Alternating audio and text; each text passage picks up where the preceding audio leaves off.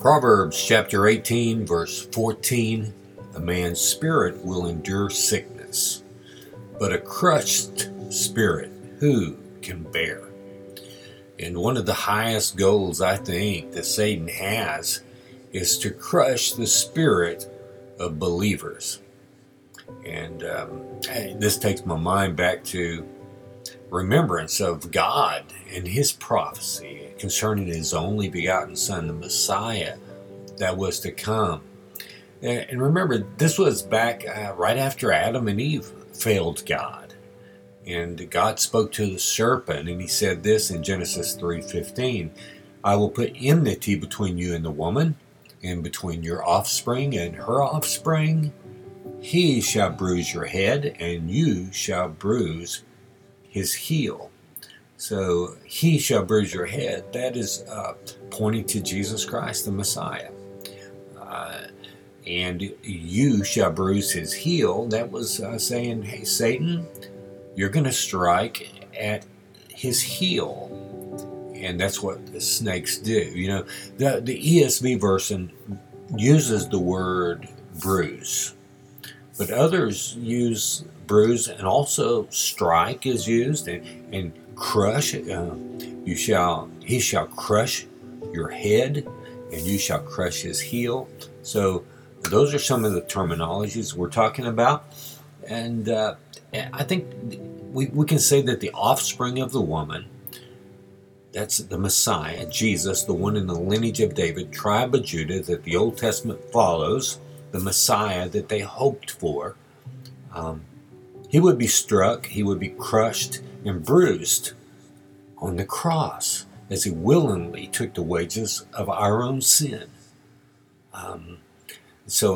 That was, I think, Adam and Eve sinned, right?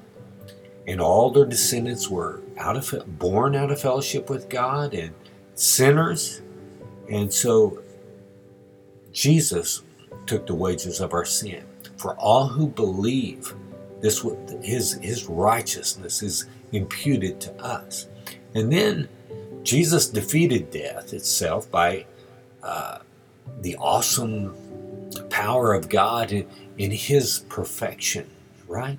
The power of God raised him from the grave. Look, the truth is that though Satan has been defeated on the cross, though his head is bruised, it's bloodied, it's been deformed, it's been crushed, his power has been belittled and defeated, he still, though foolishly, wants to strike, bruise, crush Jesus in some way.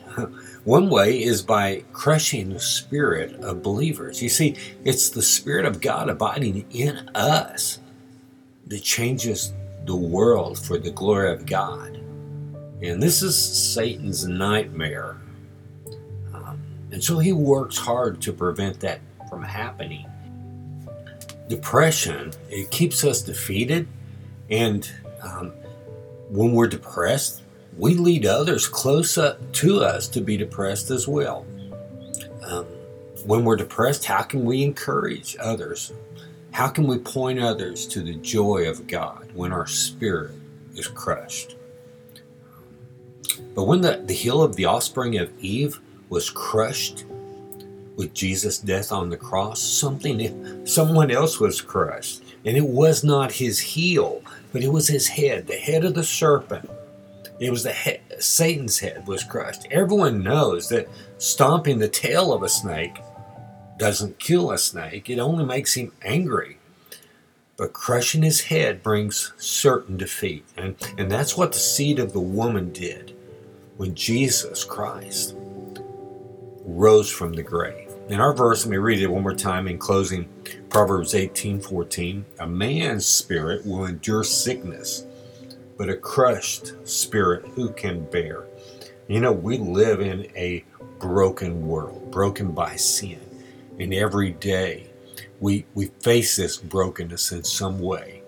And if we don't have Christ, if his Spirit is not motivating us, if we're not walking in his word, if we're not being quickened by him, then our spirit is going to be crushed.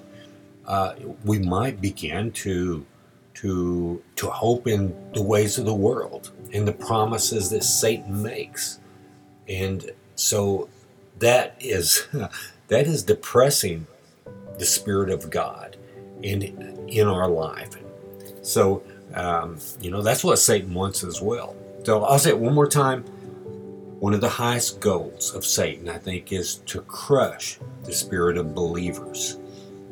But God gives us the same power that raised Jesus from the grave to overcome sin in our everyday life. So we don't have to live lives with a crushed spirit because of the brokenness and believing the lies of Satan. But we can rejoice in Jesus, who rose from the grave. He crushed and defeated Satan in all his power, the best Satan had to offer, even willingly, as he laid himself down on the cross, and he still put Satan to shame. So let's pray together. Father God, thank you for your word, Lord. Thank you for the good news of Jesus Christ, and that all who hope in him, all who delight in him, all who look to him, come to him, draw nigh to him, rest in him, Lord, that your grace and your mercy applies to us, Father, and we're your children, and we're adopted into your family, and we have all things are ours, and we get to share in your glory. And you're going to raise us up incorruptible, as Jesus Christ was raised up, your only Son, the seed of the woman, in which is all of our hope, Lord. Thank you so much for the good news of Jesus Christ. To your glory, in his name we pray.